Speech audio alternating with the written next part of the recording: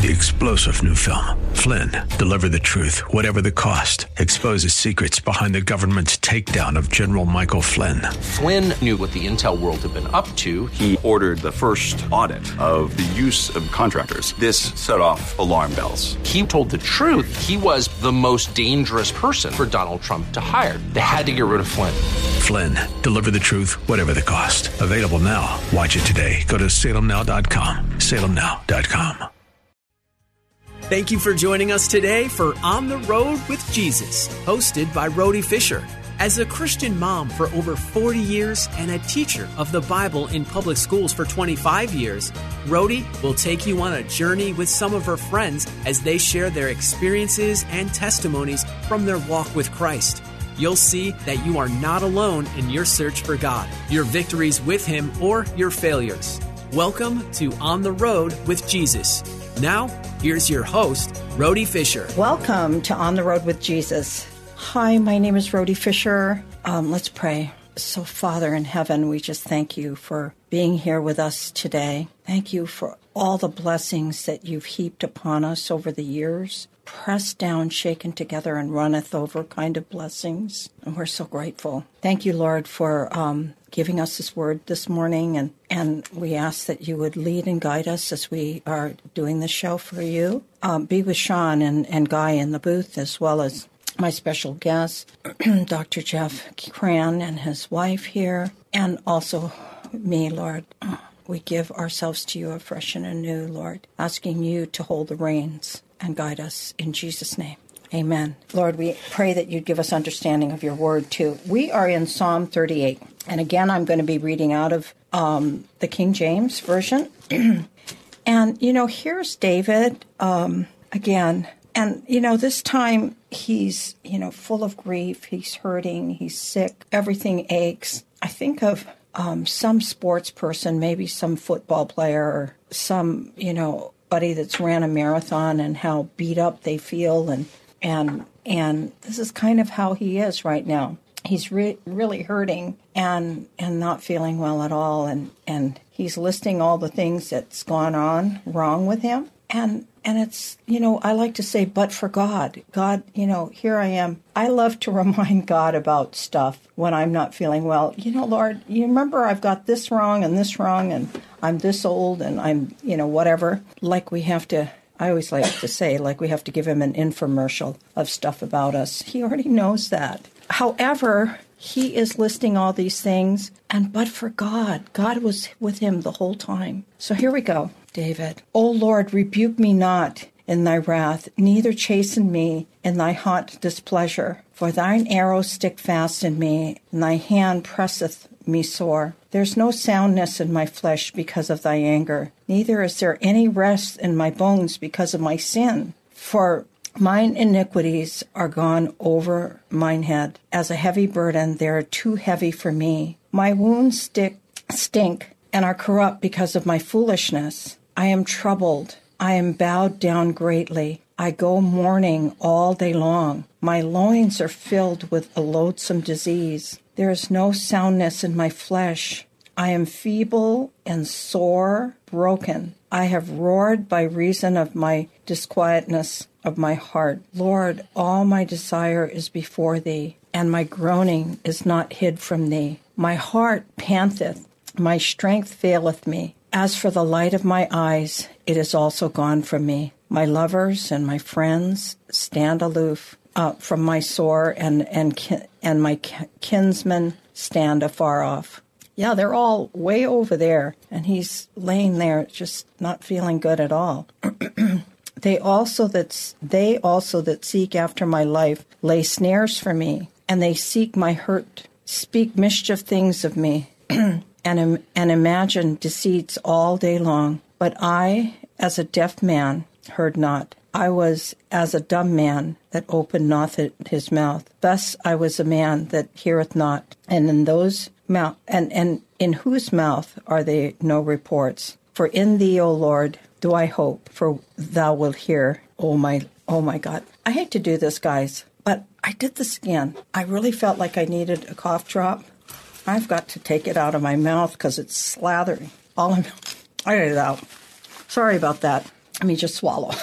Okay, better. I'm sorry about that. Okay, where was I? I'm going to start on 15. For in thee, O Lord, do I hope. Thou wilt hear, O my God. For I said, hear me, lest otherwise they should rejoice over me. When my foot slippeth, they magnify themselves against me. For I am ready to halt, and my sorrow is continually before me. For I will declare mine iniquity and be sorry for my sin. But my enemies are lively and are strong, and they that hate me wrongfully are multiplied. They also that render evil for good are mine adversaries, because I follow the thing that is good. Forsake me not, O Lord, my God, be not far from me. Make haste to help me, Lord, my salvation. Wow, I feel so weighted down, but God gets him through this so greatly. Father, I thank you for your word and how we can come to you with our sin, and whether we're sick or not, or people are chasing us or not, you are always there. Our enemies seem to kind of surround us sometimes, and I'm sure that's what he felt like. But Lord, you are there, and we're so grateful. In Jesus' name,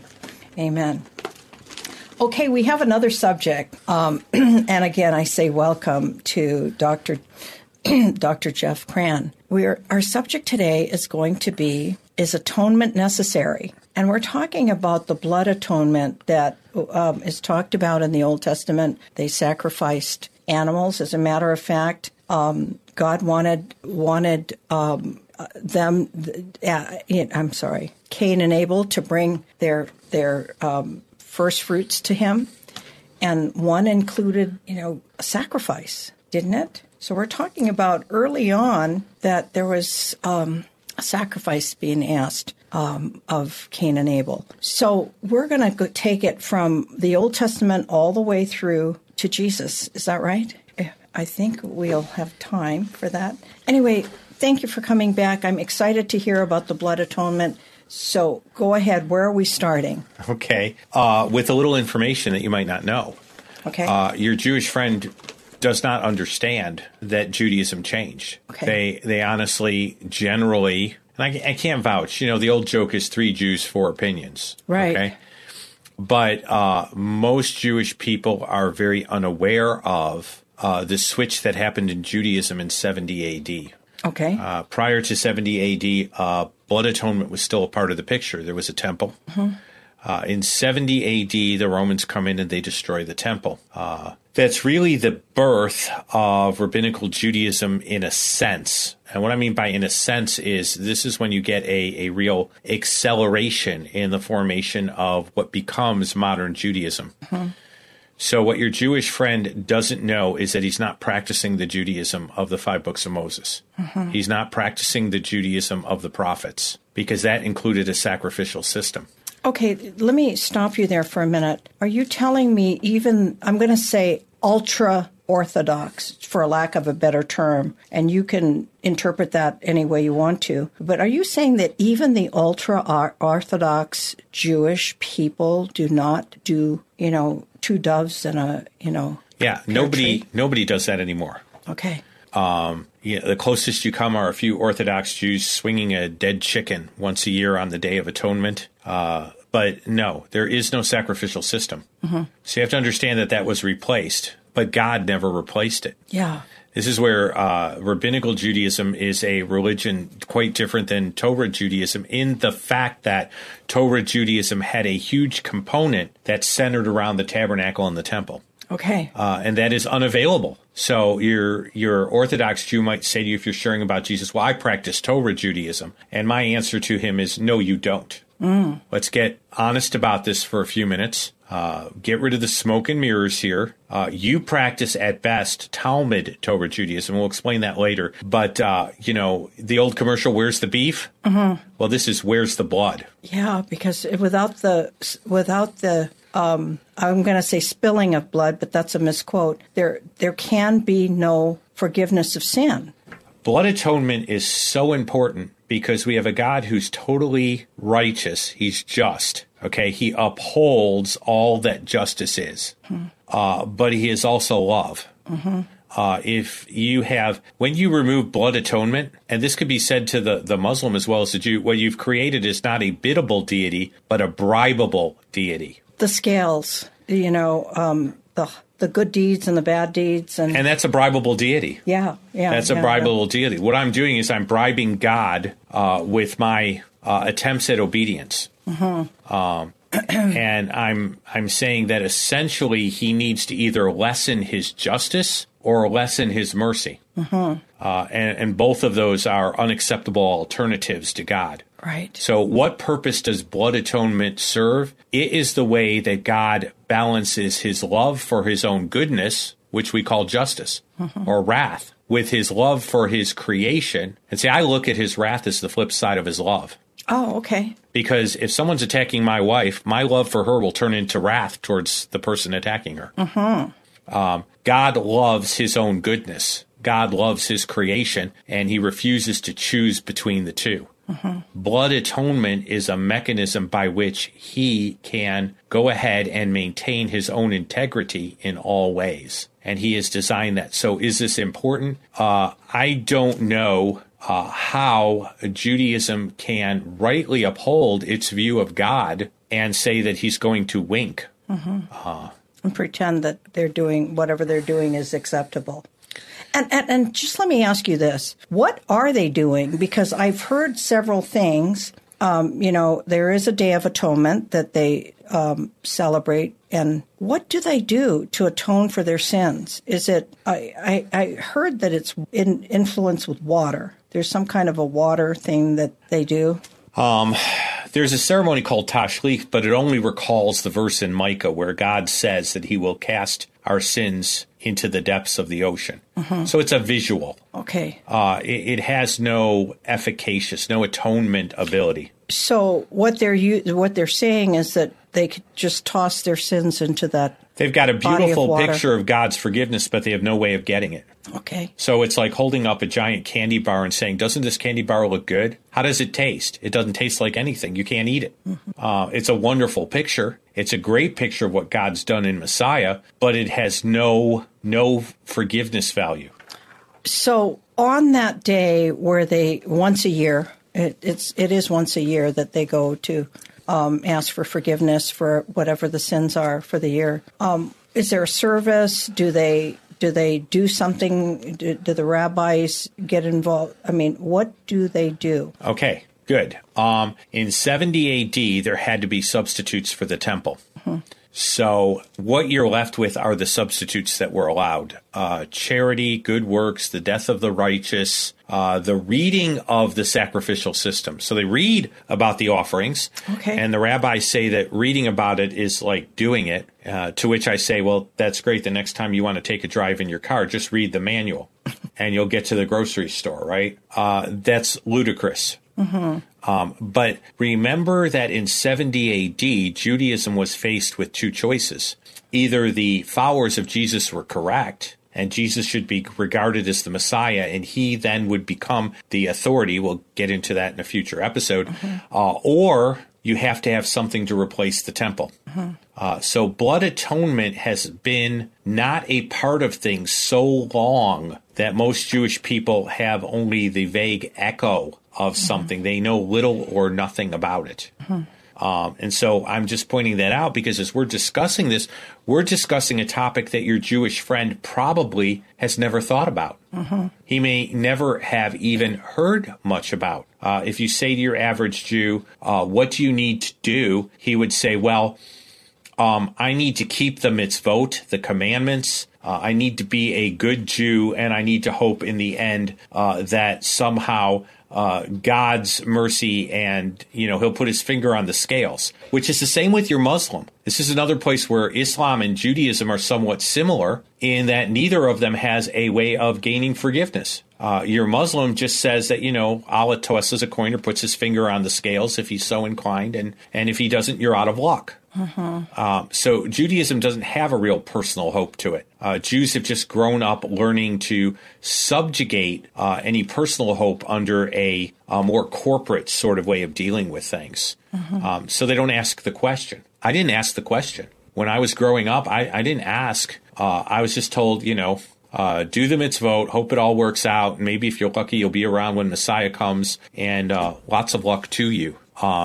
And so that's kind of where it was. Mm-hmm. It wasn't until I started looking into the issue of atonement that I realized everything I hadn't been told as far as what used to be. I mean, I read the Siddur, so I read about the sacrifices, but I didn't connect them to the fact that there was a continuing need. Mm-hmm. So you understand that your Jewish person is operating out of the Judaism of the rabbis, not the Judaism of the Bible. Okay. And that's a good thing to get your Jewish friend to think about.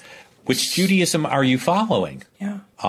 So what should I tell him about what his Bible tells us to do, them to do, regarding blood atonement and forgiveness of sins? Where do we start? Let's start at Leviticus 17:11. Okay. And let's talk about that. That's a key verse. Okay. Now, honest individuals who look at this verse, and I'm going to say that because there are Jewish polemicists that are so dishonest with this verse that I'm not mad at them for not believing in Jesus. I'm mad at them for not being honest with the text. Uh-huh. Okay? Uh-huh. Disagree with me if you want to, but let's be honest about the evidence. Uh-huh. Let's enter the court with the same rules. Okay. The issue around here is that God's talking about blood. Now, what will be pointed out is that the children of Israel are told they can't eat blood. Okay, verses 1 through 3, you're to speak to Aaron, the sons of Aaron, and the children of Israel, and say, this is the thing which the Lord has commanded me. Whatever man of a house of Israel who kills an ox or a lamb or goat outside the camp, or kills it in the camp or outside the camp, shall bring it to the door of the tent of meeting and offering as an offering to the Lord before the tabernacle, and the guilt of his bloodshed shall be imputed to that, does not bring, the to the door of the tabernacle of meeting to offer it as an offering to the Lord before the tabernacle. The guilt of the bloodshed shall be imputed to him, for he has shed blood, and that man shall be cut off from his people. And so what some rabbis will say is that this is about the kosher laws. Okay. Not eating blood. Okay. In fact, it goes on to say that, whoever eats blood, verse 10. So they'll say this is about the kosher laws, verse 10. Mm-hmm. Okay, this is not about blood atonement. This is about dietary laws. One famous polemicist is big on this. This is not what this is about. The verse 10 about eating blood comes after the issue of blood sacrifice. So you have to get your order of the text correct. Mm-hmm. The text doesn't start with the dietary law. The text starts with the issue of the sacredness of blood and what it's supposed to be used for, and then says, in view of this sacredness, don't eat it. Okay. Okay. Now, some people want to inverse the order of these verses to make it all about dietary laws, because then you don't have to have blood atonement. But it starts with the tabernacle and an offering you see in verse 4. Then it moves on to the issue of eating blood. Then it moves on to the purpose of blood. For the life of the flesh is in the blood. Right. And I've given it to you upon the altar to make atonement for your souls. It is blood that makes atonement for the soul. So, again, the dietary laws are in there after the discussion about the tabernacle begins, and then you move on. And what 11 is doing is telling you why you shouldn't eat blood. Okay. Okay? Because the question comes up, well, what's wrong with eating the meat with the blood in it? What's wrong with a super rare roast beef sandwich here? Yeah. And so 11 tells us why it's wrong. Just had that for Thanksgiving, but go ahead. That's okay. Your atonement's taken care of. That's true. And so they're playing a game with the text. They're not paying attention to the fact that 11 is giving the reason for the dietary laws. The dietary laws is not what 11's about. Yeah, it's clear. It's clear. If you're reading honestly and you're not playing a game, the life of the flesh is in the blood. Now, the idea there is that blood symbolizes life. I'm a blood donor. And so they say, give the gift of life. They're not talking about slaughtering me. Right. They're talking about me giving blood, because we understand that our body is set up so that blood is this incredible organ that travels throughout the body and sustains life.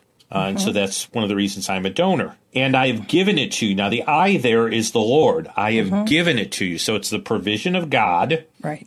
And what you have to make atonement for your souls, that to make there, okay, is a purpose statement in the Hebrew. Okay, there's a type of grammar there that indicates this is for the purpose of making atonement. So what is blood for the purpose of? Making atonement for your souls. Now, to make it even plainer, in case someone missed it, God had Moses say it is blood that makes atonement for your life. So the game playing that this is for the dietary laws doesn't fit the verse. No, it doesn't. And it doesn't fit the context. Exactly. You're not to, this is why Jews are supposed to not eat blood, because blood was set aside for atonement purposes. So you were robbing God, you were misusing something. That's rightfully his. That's rightfully his, and so that's why that's there. That's the strongest verse you're going to find. But what you need to understand for the Jewish person is this is Torah. The Jews still have the division of the law, the prophets, and the writings. And so Torah is considered the constitution. It's considered the central. The prophets are telling Israel how they're failing. The writings are exemplifying the principles of Torah. Torah is central. So the fact that it's here in Leviticus, in the first 3 books, in the manual for the priesthood, is very, very important. And so that's what we're kind of dealing with there. Now, did this exist before? I mean, is Moses the first one that ever sacrificed, where you ever had substitutionary atonement? Well, that's not true. I think you mentioned the binding of Isaac. Right, I did. I think we were off camera when I said that, but you know, every Jewish person knows that story. I know that the Muslims say that it wasn't Isaac, it was Ishmael, but that's neither here nor there. I'm talking about the Bible that we know, the Bible that the Jewish people are used to hearing. It's Abraham being obedient to the Lord and saying, yes, I will sacrifice my son. Right. And then God provides a lamb. And so that's where you see that there was the lamb introduced as a substitute. And so that tells us several things. Not only is atonement required, and it has to be blood, but that gives us the idea of substitutionary atonement, that something can substitute for something else. The passage you're talking about is known as the Akedah, or the Akedah. Akedah. It comes from the word to bind, because Abraham bound Isaac to the altar. It's actually part of the Jewish prayer book. It's read as part of the morning prayer. Now, again, the Jewish prayer book is not inspired, but it tries to grab biblical pictures where it can. Let me read this. I would love for you to. Do you have the translation as well? I have it. Hebrew? Okay, great. I'll read the English. We are your people, the children of the covenant, the children of Abraham, thy friend, whom you did swear on Mount Moriah, the seed of Isaac, his only son, who was bound on the altar, the congregation of Jacob, whose name thou did call Israel, and Jethroon, by reason of the love wherein thou hast loved us. Therefore it is our joy, therefore it's our duty to thank and praise and glorify you. Now what this is going to is the fact that Jewish people are basically told to remember this. And so you have this picture of the binding of Isaac. Now, once God had required, or actually asked Abraham to sacrifice his son, Isaac's life really is God's, in a sense. And you know, that's really what it's all about, is Abraham releasing Isaac, so that Isaac doesn't become an idol. I see that. I can see that because he wanted this child so very bad. And you know, today people do that. They have this child that they've been waiting for so long, and that can turn into an idol, I'm sorry to say. Yeah, and so when people say, well, why did God have to test Abraham? Didn't he know what was in Abraham's heart? I say, no, you missed the point. God was testing Abraham so that Abraham would know what was in his heart. Yes, that's really good, too. The rabbis connected the Passover lamb to the binding of Isaac. Right. This is a commentary on Exodus 12:13. When I see the blood, I will pass over you. When I see the blood of the binding of Isaac. Wow. So here's a ancient commentary on Exodus from the Talmud making the connection. So why, if God doesn't want substitutionary atonement, does God provide substitutionary atonement for Isaac? See, that's a question for your Jewish friend. Why is the central story in Judaism revolves around substitutionary atonement, but you're telling me blood atonement is not necessary? That's inconsistent. So that's one place that you find it. You mentioned Cain and Abel. Yes. I think that's a good text. Some people will say that Cain's attitude was not right within him. Well, I think that's true, too, but it doesn't rule out the fact that his attitude resulted in action. So was his attitude wrong? Yeah, of course his attitude was wrong, but maybe that wrong attitude was resulting in a wrong action. So let's not split hairs where hairs do not need to be split. Okay. So I would see that as legitimate. The one that a Jewish polemicist doesn't like is the skins provided for Adam and Eve. I'm going to stop you for a moment because you've used the word polemicist, and I've always thought that when you're an apologetics, is that the word, or is it apologetics? You are standing firm on what you believe in and what the truths are, and you know what it is, and you're able to tell us what this says. But a polemist is, I might be wrong, but this is what my idea is. It's a person that goes out there to challenge them. Is that what it is? Right. I don't use the term Jewish apologist. Okay. Because I want to avoid that term. Okay. Because I deal in apologetics as it relates to Jewish objections. Okay. The anti-missionary, which is the paid individual in the Jewish community to attack the gospel, okay, is what I would refer to as a Jewish polemicist. Okay. So I was kind of right. Yeah. And those are the guys like Tovia Singer that are around, and they don't like Genesis 3. Oh. They don't like Genesis 3. I'll be doing a broadcast where I look at the claim that Rabbi Singer makes that really Genesis 3 is all about Adam and Eve not liking their bodies. So it's a fashion problem. And God has to present them the nicest furs around. I don't see the narrative supporting that. Okay. God looked at everything he made and it was good. And then right after what's called the fall, we have Cain and Abel. Why do we have murder immediately after the fall? Because everything wasn't good after the fall. Right. Something had changed. Right. Sin had entered the picture. Sin had entered into the picture. And so, when you try to again, pull something out of the narrative and make it say something it doesn't say, you're ignoring the narrative. I want to ask, I'm going to throw you for a loop here. I just want to ask you one question, and then I'll let you stick to your That's okay. Your story. Okay, so when Cain and Abel did have the skins on, there was actually, would you consider that was another blood sacrifice? Yeah, if you take the skin off an animal and you don't kill it, it's going to object. So, I mean, was that an atonement for their sin? Because, they obviously listened to the serpent. And, and Eve was able to talk Adam into it. And so there was a sin. So would you consider that another blood atonement? Yeah, I would consider that the beginning of the system. Okay. I was thinking that myself. Now, again, there are those that would say that the issue is only Cain's attitude. I respect that, but I'd say I think that's overly simplistic. I think it misses something. When I'm looking at the flow of the text, there's something else going on here. The Bible story builds on itself. And so I am informed by the flow of the text. Yeah. I would think that too. And to help us out, we need to understand what the tabernacle was. And we need to understand what the temple was. The Garden of Eden? Would that be? You have the place where God meets man, which is the Garden of Eden. Yeah. That's lost when man sins.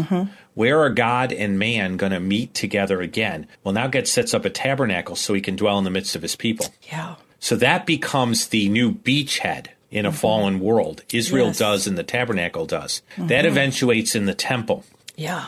So what you have, and I love this, this is where I get into the big story. What you have is God taking back what's his and dealing with sin. Yeah. And so your tabernacle is your Eden spot again, and then the temple becomes the Eden spot again, and then Jesus becomes the final meeting of God and man. Wow. Yeah. But that takes us a little bit away from blood atonement, but it's still part of the big little story. Rabbit trail here, but that's okay. okay. It serves its purpose. Okay, so where are you taking us now? I'm going to take you to Exodus. Okay. Exodus 12 is the Passover. And so you say, well, wait a minute, how does that demonstrate blood atonement? Well, there is a shedding of blood again.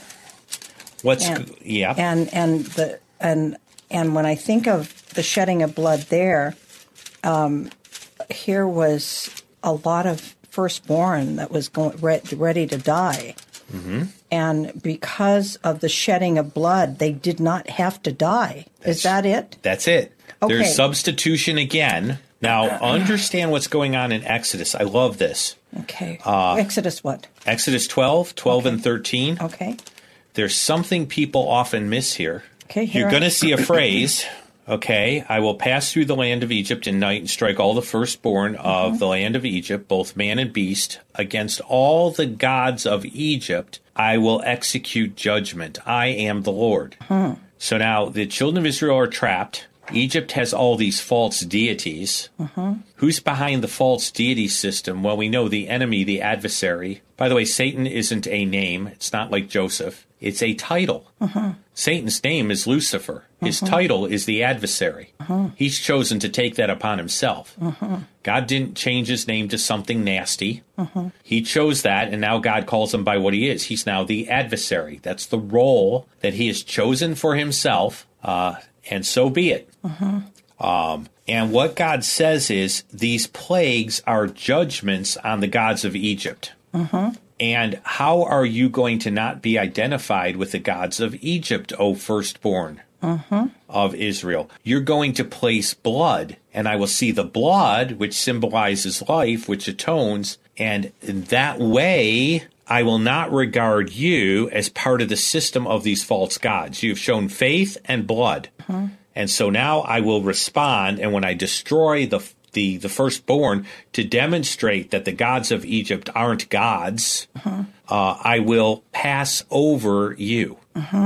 So you have substitutionary atonement again, so that the firstborn of Israel will not be included in the judgment of Egypt's gods. And that's Sinai. Yes.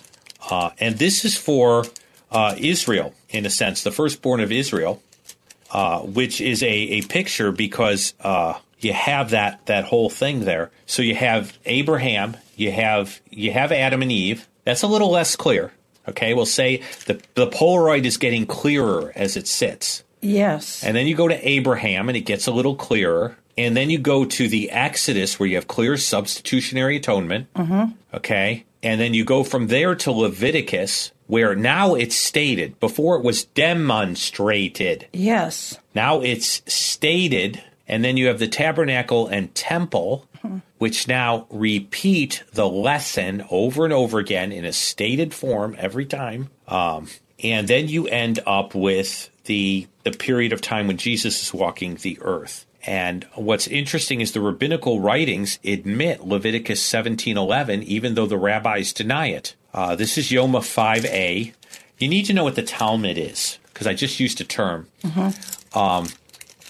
The Talmud are a series of Jewish writings that have material that exist before Jesus, some of the earliest sages of Israel, and then goes on, and it's finally written down, hard-pressed, copied, uploaded to the university library. I'm using some terminology from my doctorate, between 600 and 800 A.D. But the material goes back further.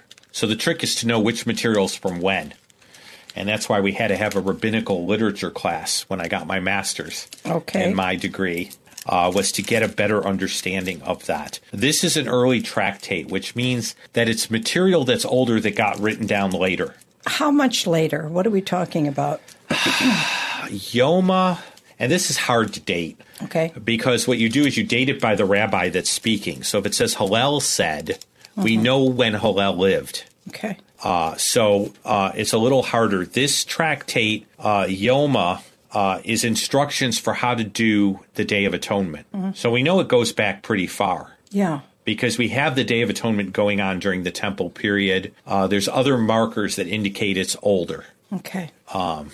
But in Leviticus, it's clearly stating, doesn't it give, 2 turtle doves and, what you can do if you did this sin and you did that sin, you've got to give the whole cow or whatever it is. Doesn't it just spell it out completely? Well, it spells it out completely. The issue is that when this new Judaism develops, and it's really not the only thing that's around, Jesus lived in a time period when there were a lot of expressions of faith hanging around. Let me give you a comparison. We have Calvary Chapel, we have Southern Baptists, we have Presbyterians. They're all expressions of what we would call the Christian faith or New Testament faith. Well, Judaism went through the same thing at about this time period. That's why you have Sadducees and Pharisees and, Essenes, because you have these different expressions of faith. As people are trying to get a handle on what this should look like in their day. Remember, Rome's there. Life's difficult. What's significant about this is that even the Judaism after Jesus still had material in it that said blood atonement was necessary while blood atonement was being replaced. Do you see what I'm saying? Yeah. It's like having a situation where the driver's guide says you have to stop for a red light while there's another driver's guide printed at the same time that claims to be equally true that says you don't have to stop at a red light.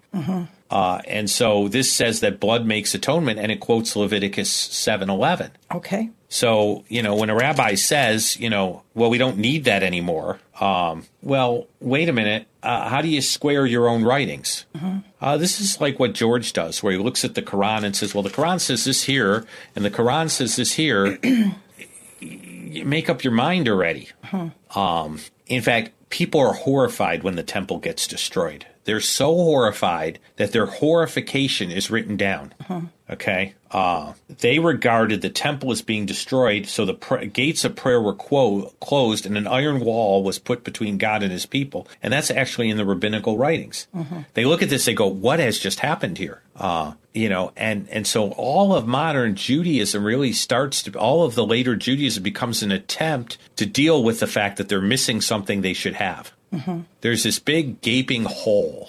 How do we fill it? And your Jewish friend is really following the Judaism that attempts by human means to fulfill a gaping hole that they can't fulfill. I find it interesting that the Jewish people today don't allow that to click, that Jesus died for our sins, because of the years, thousands of years of blood atonement that was made for their sins over the years, if you read the Old Testament. And they don't put together that Jesus died for their sins and connect the two. Well, again, we'll get into Isaiah 53, because you have to have a God that is more than one person.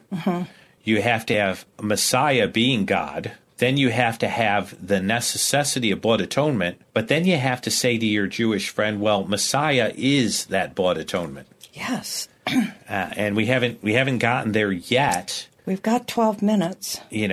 That's a cumulative case. Yeah. And that's why I say it's very hard.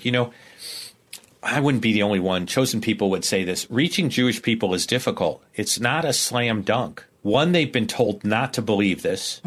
2, you have to present a cumulative case. And 3, you have to be patient. And most people don't do real good with those 3 things. I know. Okay. So we're in Leviticus. Where do we go now? Well, we have to deal with a few objections. There are places where the prophets are mad because Israel's misusing blood atonement. They're going through the motions. Okay? It's like the guy who steals from somebody and then offers a sacrifice half-heartedly because he wants God's favor, but he still wants to be able to steal. Okay? Kind of a salvation without repentance thing here. Okay? I want the goodies, but I don't want to change the way I live. And so God says to Israel, you know what? If you're going to continue to sin willy-nilly and have no regret at all and handle blood atonement and think that you can like mix your sin with the blood atonement so your sin becomes acceptable, I'm not going to let you do that. You're misusing it. And so what a lot of rabbis will do is point to these verses that talk about misuse, and they'll say, well, now I've proven blood atonement isn't liked by the prophets. Not necessary. Not necessary. One of them is Isaiah 1:11 through 13, where the prophet Isaiah is very mad because this period of time, Israel has been doing a pretty bad job of it. Isaiah 1? Isaiah 1, yeah. And so there's this fakey religion going on, okay? And so God says, bring me no more futile sacrifices. Incense is an abomination to me. The new moons and Sabbaths and the calling of assemblies I cannot endure in sacred meetings. And so what Isaiah is saying is, look, I don't like your fakey, put on, insincere attempt at placating me by throwing animals at my face. Okay, I don't need that. But he's not against blood atonement. No. What God's against is false religion or false piety. Right. And so that's what's going on here. But the rabbis would use some of these verses to say that, you know, really Moses liked blood atonement, but the prophets hated it. Moses and the prophets are divided. You know, I've even heard things like when Israel was really primitive, God had blood atonement, but then under the prophets, you know, they were getting so much more sophisticated and better that God could go ahead and kind of dismiss that sort of primitiveness. That's not what Isaiah is saying.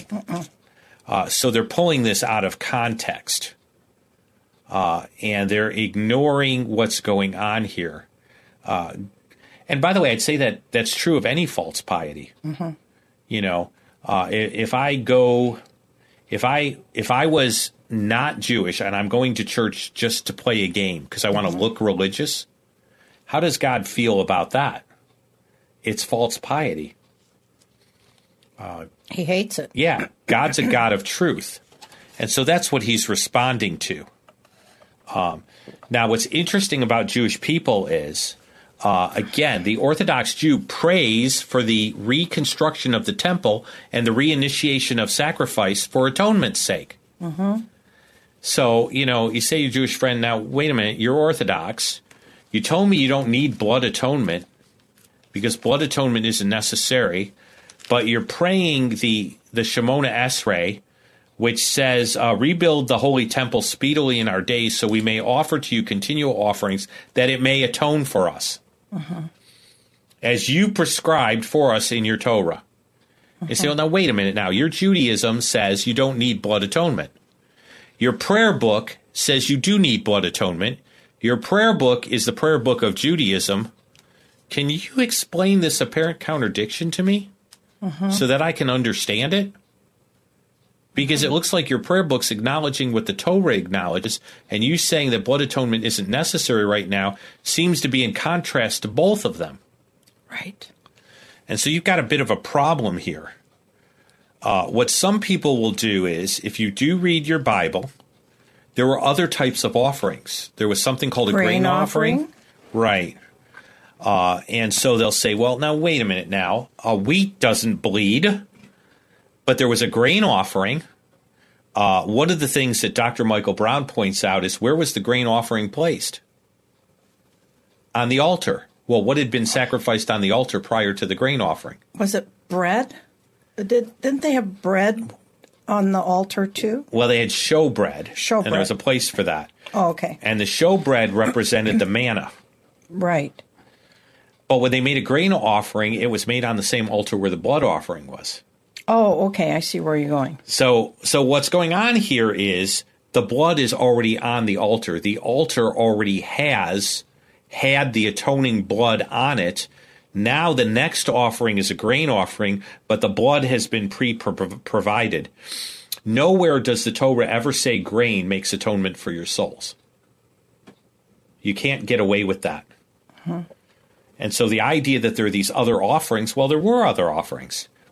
But that wasn't a comment on blood atonement. That was allowing for different situations. Okay, we may go a little bit long, Sean, maybe 2 minutes. I'm going to have him wrap this up.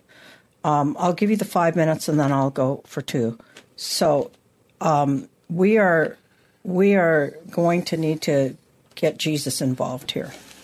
Okay, well, now you start dealing with Jesus. And the reason I didn't do this before is that what is allowed to atone for sin, well, the blood of the righteous can atone for sin.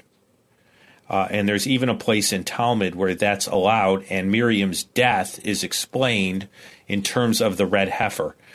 And so what I'm getting at with this is the idea that you could go from blood atonement to a person that makes blood atonement is perfectly acceptable. And that's the linkage to Jesus. And that's really our doorway into Isaiah 53. Because if you can have substitutionary atonement and a righteous one can substitute, now we can begin to talk about Isaiah 53. Uh-huh. Because now we can ask, who is the righteous one that provides the blood atonement? Perfect. The Lamb of God, that's Jesus. There was something else that I was going to ask you, and that was, and maybe I'm going backwards, but when Jesus was at the temple and he was throwing things around, and those birds were flying everywhere, and whatever sacrificial lambs they had there, and I've always heard that it was because you mentioned where the Jews were sacrificing a certain way and half-heartedly doing things. Well, these people were supposedly stealing from the other people because they were overcharging for these things. Tell us a little bit about that and kind of get that all squared away for us. Yeah, you did have an issue. First of all, the buying and selling was being done in the court of the Gentiles, which was set aside for the nations to come and pray. Uh-huh. This was a missionary heart of David and Solomon. They saw the whole world eventually entering into the worship of God. Uh-huh. They rightly did so because of the Old Testament. And they said, let's put a court aside so that those who are interested from the Gentiles can begin to come and honestly worship the one true God.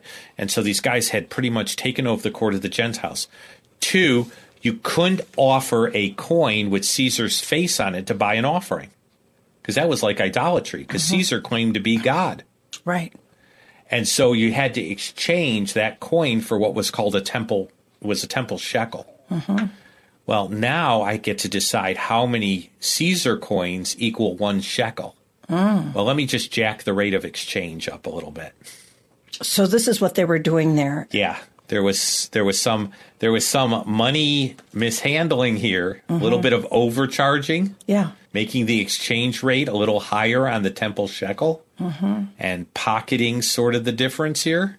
Yeah, so I guess the story there would be the Lord was okay with charging a fair price for the turtle doves or whatever they were, and it was just the overpricing. Yeah, extortion is not acceptable to God. Yeah. Money exchange is acceptable to God. Yeah. That's kind of the lesson there. Okay. Don't mix your sacrifices with your extortion and expect to get away with it. Okay, we have a minute and a half for you to wrap it all up into this blood atonement. So we've already talked about what they did in the Old Testament and when they started practicing, and the Jews stopped doing that, even though, and I can see why, when you look at the correlation of all of it, Jesus already died for our sins. They didn't have to have a blood atonement, but they didn't accept him. And God didn't leave them with a temple. So the upside of this is real simple. Blood atonement, the true lamb has come. Yeah. And blood atonement allows us to understand why his work is needed in terms of God's character and why modern Judaism fails to provide any salvation. Okay. So, gosh, I want to thank you for all this. I've got so much kind of in my brain right now. There's a lot to process. But I do want to talk to the people that may be watching. Jesus paid the price. The Old Testament shows that God wanted a sacrifice. And they religiously or whatever they even brought sacrifice in the desert, didn't they? I don't know where they got their animals from. I guess from Egypt. Because they had the temple, right? So, but the point is, Jesus paid it all. He paid the price with his own blood that was shed for you. I would like to say a small prayer that you mean in your heart. Repeat after me. Today be the day of salvation for you. If you would follow me in this very simple prayer, but mean it in your heart. Dear Jesus, thank you for dying on the cross for me. Thank you for shedding your blood for my sins. Forgive me of everything that I've said, done, or thought that was against your word. And I know what that is. And I'm sorry. I want to repent of that, all of that. And I ask you to take me by the hand and lead on this new journey with you. Come into my life and my heart and let me follow you today. In Jesus' name, amen. If you have said that little prayer and would like to call us and let us know, call Hope Radio here in Corona, California, or on my website, On the Road with Jesus. We are going to be here every Tuesday and Wednesday from 11 to 12 noon. And thank you for joining us. And again, thank you, Dr. Jeff Cran, for being here and clearing all of that up. There was so much information there. We will see you next time on the Road with Jesus, and God bless you all. Thank you for being here today for On the Road with Jesus with your host, Rhodey Fisher. Every week, you'll hear experiences and testimonies from her and her friends as they share their journey with Jesus. You'll see that you're not alone in your search for God, your victories with Him, or your failures. If you have a question about today's show, email Rhodey Fisher at rawfisher@ontheroadwithjesus.com. Spelled RAHFISHER at ontheroadwithjesus.com. Or leave a voicemail at 951-817-0094. That's 951-817-0094. On the Road with Jesus is sponsored by Global Expressions Language Project. Learn more at asquaredlamps.org. That's the letter A, squaredlamps.org. Be sure to join us each week at this same time for more On the Road with Jesus, hosted by Rhodey Fisher.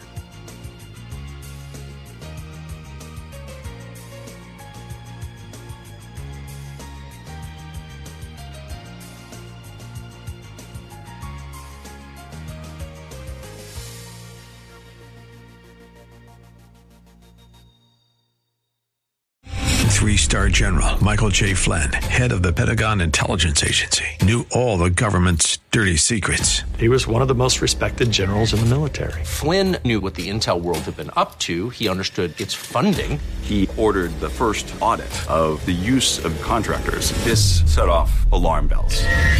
The explosive new documentary, Flynn, Deliver the Truth, Whatever the Cost, uncovers the facts behind this scandal. Flynn told the truth. He was the most dangerous person for Donald Trump to hire. I find out the worst enemy that I'm going to face in my life is right here in America. They took my assessment and they wanted me to change it. And I was like, I'm not changing it. They had to get rid of Flynn.